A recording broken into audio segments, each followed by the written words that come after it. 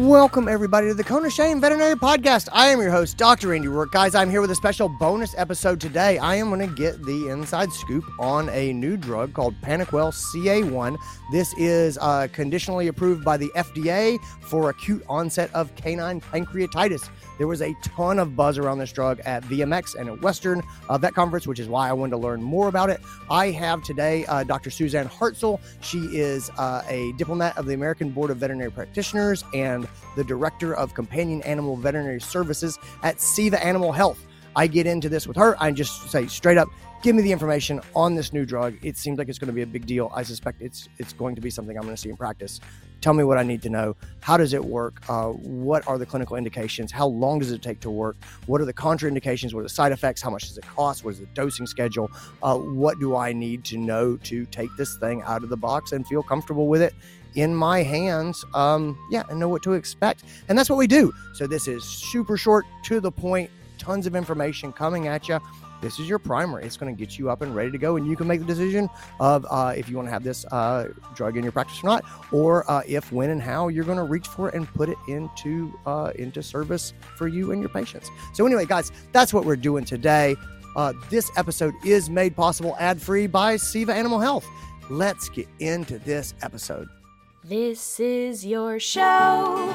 We're glad you're here. We want to help you in your veterinary career. Welcome to the Cone of Shame with Dr. Andy Rourke. Welcome to the podcast, Dr. Suzanne Hartzell. Thanks for being here. Hey, Eddie, thanks so much for having me. Oh, it is my pleasure. I am super fired up for what we've got today. For those who don't know you, you are you're a veterinarian. You were in private practice for over 20 years. You're a diplomat of the American Board of Veterinary Practitioners. You're fear-free certified. You are also the Director of Companion Animal Veterinary Services at CA1 Animal Health. You're such a neat person to talk to. I'm excited. You and I got to visit a bit recently because I went to the VMX conference and then later the Western Veterinary Conference, which are the two big vet conferences at the beginning of the year. And there was a ton of buzz there about the new drug that CA1 has coming out called PANOQUELL CA1. And I just wanted to talk to you about it because there was a lot of demand for information. There was a lot of people talking about this. I was just like, hey, Suzanne, would you just come and I want you just to give me a private run through of what PANOQUELL CA1 does and why anybody would use it. So let me just start with that. What does it do? Yeah, that's a great question, Andy. And I will say we're pretty fired up about it as well. The interest has been pretty huge, and we're very, very excited to share all that information. So what does it do? It's a great question. It's a completely novel molecule. This is the first of its kind that's ever been approved in veterinary medicine. And certainly it's the first time we've had a solution for canine pancreatitis. So PANOQUELL CA1, the active ingredient is fusaplidib sodium for injection. So the way this medication works is it's very specific for neutrophilic inflammation, which, as we know, that is the hallmark of canine pancreatitis. Those neutrophils actually will infiltrate the pancreatic tissue. And what's hard is if you think about pancreatitis and we don't really know what causes it, but when you think about that neutrophilic inflammation, what can you do to address that? You really, up till now, have not had any good, solid, certainly no approved options or conditionally approved options for managing that. All we could do is manage, clinical signs. So the way it works is it actually stops the neutrophil from adhering and flattening out in those blood vessels and extravasating into that pancreatic tissue. So if you think about way back, at least for me, way back when I learned about immunology, the way that neutrophils work is they, through the process of extravasation, so they actually pull themselves out of the blood vessels and will go into an area of injury or inflammation. And a few neutrophils are a good thing, but a huge influx of neutrophils, as occurs with pancreatitis, is a bad thing. That's what actually exacerbates that inflammation and that that vicious cycle with pancreatitis. Same thing actually happens in human COVID. So a lot of the COVID patients that died because of neutrophilic extravasation into the lung tissue, the alveoli. Yeah. So I've had a number of I had a lot of pancreatitis cases in my career, and I've had a number of them that did not get better and did not get better. And ultimately, I sent them to the specialist, and the specialist gave them steroids, which I would not do. I'm like, I am not giving this pancreatitis dog steroids. But I know that that's what the specialist is going to do that. It sounds like you have a different approach to that. And that I've tortured myself. Like, should I do? I'm not doing NSAIDs, like on these cases. And I've seen people give steroids, but it has always given me panic attacks. And so it sounds like this is an alternative. Yeah, and it should give you a panic attack. For 20 years, that it's always the panic of, do you use steroids or do you not? Steroids are certainly controversial. There's some data to say that it's helpful in pancreatitis cases. There's also data to say that it could be potentially a problem. The problem with corticosteroids and pancreatitis is that it is a globally immunosuppressive. You're sort of globally suppressing that immune system. And that's not a good thing in some of these cases. In many of the cases, it's not. So fuzapladib is a leukocyte function associated antigen 1 inhibitor. Lots of crazy words, and who cares what all that means, except that an LFA1 inhibitor stops that neutrophil in a very narrow, specific way from infiltrating the pancreatic tissue. But it's a pretty neat mechanism of action.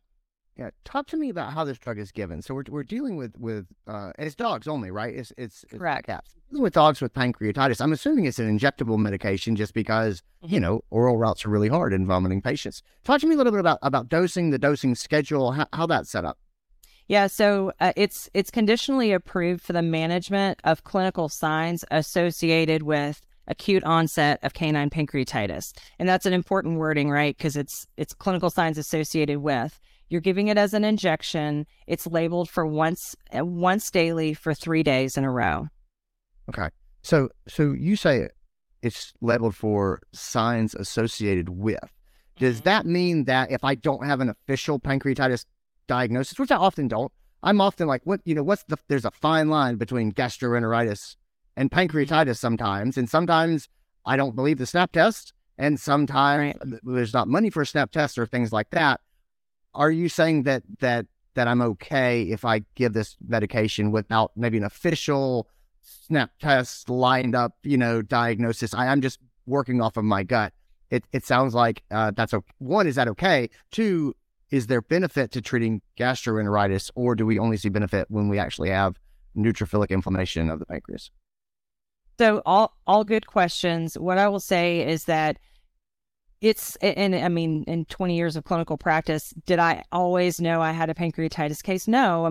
Diagnosis of pancreatitis is tough. It's a combination of clinical signs, imaging sometimes, certainly things like SNAP CPL or SPEC CPL testing gives us a better level of suspicion. But even sometimes with biopsy, do we really know if we have pancreatitis? Officially, no. So because the diagnosis is very, very difficult to pinpoint in most cases, it's the label saying that it's indicated for the management of clinical signs associated with, to me, is an important designation as a veterinarian.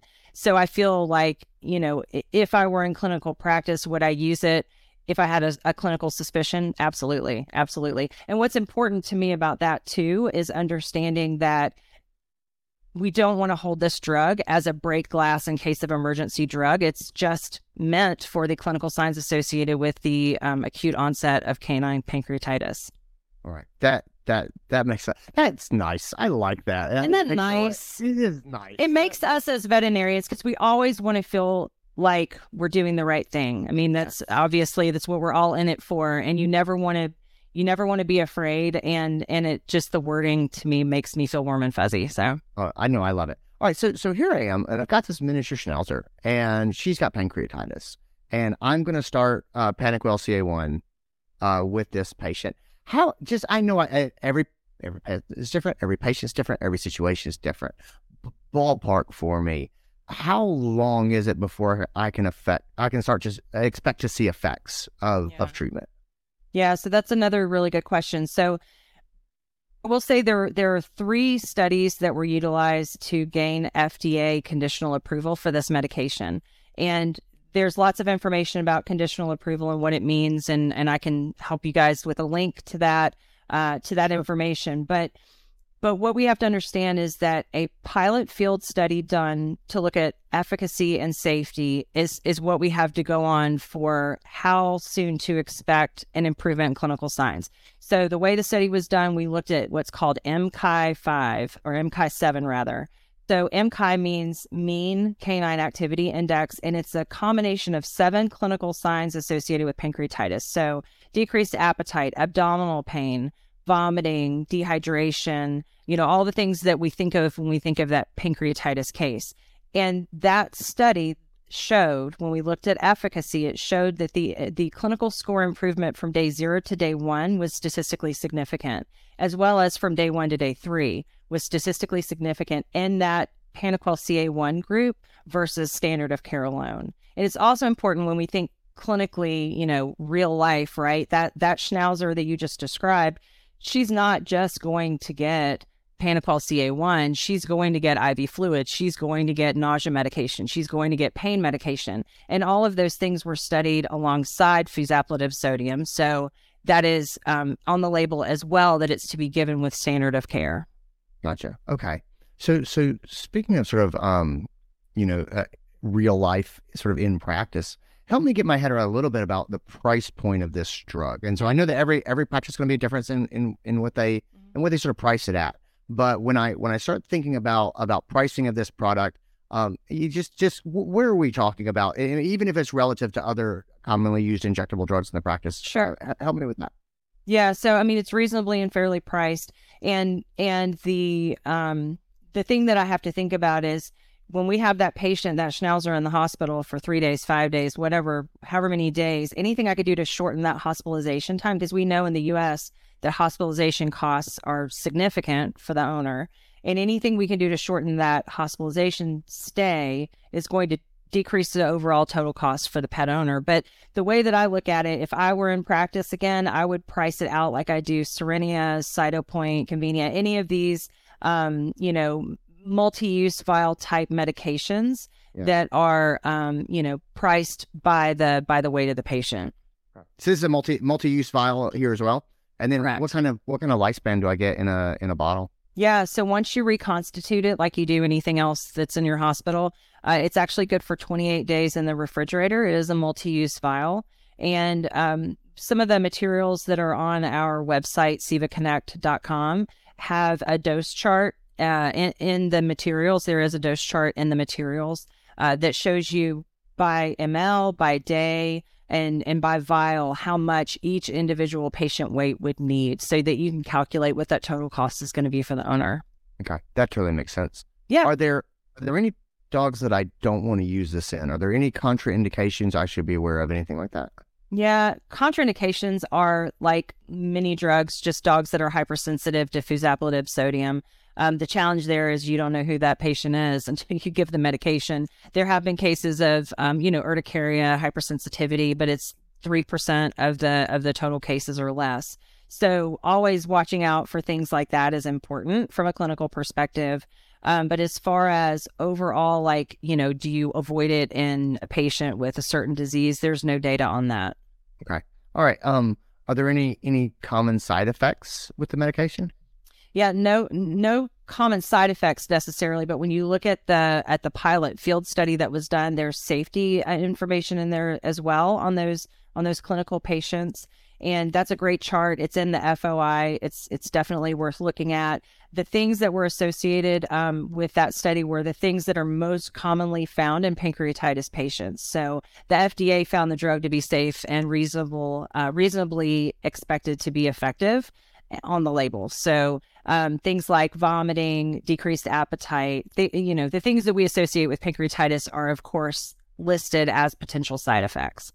You mentioned civaconnect.com. You mentioned a link on conditional approval process, things like that. I'll put links to both of those things in the show notes. Is that where people should go if they want to learn more? CivaConnect, if they say, hey, I want to try this out, I'd like to see it, I'd like to hold it in my hand. How do they go about possibly bringing this into their practice? Yeah, so it will be available through all the distributors in the next couple of weeks to order. The product will be available in clinics. We're thinking the very first part of April. So it should be in your hands very, very soon, which is exciting. And yeah, Seva Connect is a great place to go. But if you have your Seva rep that certainly reach out to them, reach out to your distributor reps. We've had conversations with all of the corporate groups as well. So their leadership could guide you in the right direction as well. Perfect. All right. Last thing. Do you have any pearls, words of wisdom, best practices for getting started? So when PANOQUELL CA appears in my practice and I want to get the team on board and I want to kind of get them excited about it and I want to start putting this into practice and making everybody feel comfortable with it. Help me out with that. Any pieces of advice that you've seen that have led teams to have particularly good results? Yeah. So it's another great question. I will say that PANOQUELL CA1 has been available in Japan since 2018 as Brenda Z. So there's a body of experience in Japan, which has a similar architecture of veterinary hospitals and the way they treat animals as we do. So that's experience to pull on. But my personal advice is, when I think about if I were back in practice, which hasn't been that long ago, I would not hold this drug for the sickest of the sick. It's not a drug that you hold until the dog is absolutely circling the drain. It's not that dog that you hold and you're punting it to a referral institution and then you use it. You're gonna want to start these dogs early because it's for the clinical signs associated with acute onset, right? So it's not about holding it to the end. And we know that the cases that do poorly in pancreatitis, it's very often because of that neutrophilic inflammation is ramped up and there's so many neutrophils in that pancreas, it's just a raging inflammation. So the sooner and the harder you hit those cases, the better. I'm so excited about this. This sounds like it's going to be a wonderful tool in the toolbox. I've seen cases in my career again and again who would have benefited from something. I know. So I'm super excited about Suzanne. Thank you so much for being here. Thanks for laying all this stuff out. I am excited to learn more and read here and follow up. But guys, I'll put links to everything we talked about in the show notes. Guys, take care of yourself. Suzanne, thanks again. Thanks, Andy. Appreciate you. And that is our episode, guys. I hope you enjoyed it. I hope you learned a lot about it. I love episodes like this. I love the fast download. I like getting in the car, and by the time I get out of the car, I know about a new tool that I can put to use in my practice. And I hope that's what this episode was for you. Anyway, guys, take care of yourselves. Be well. Talk to you soon. Bye.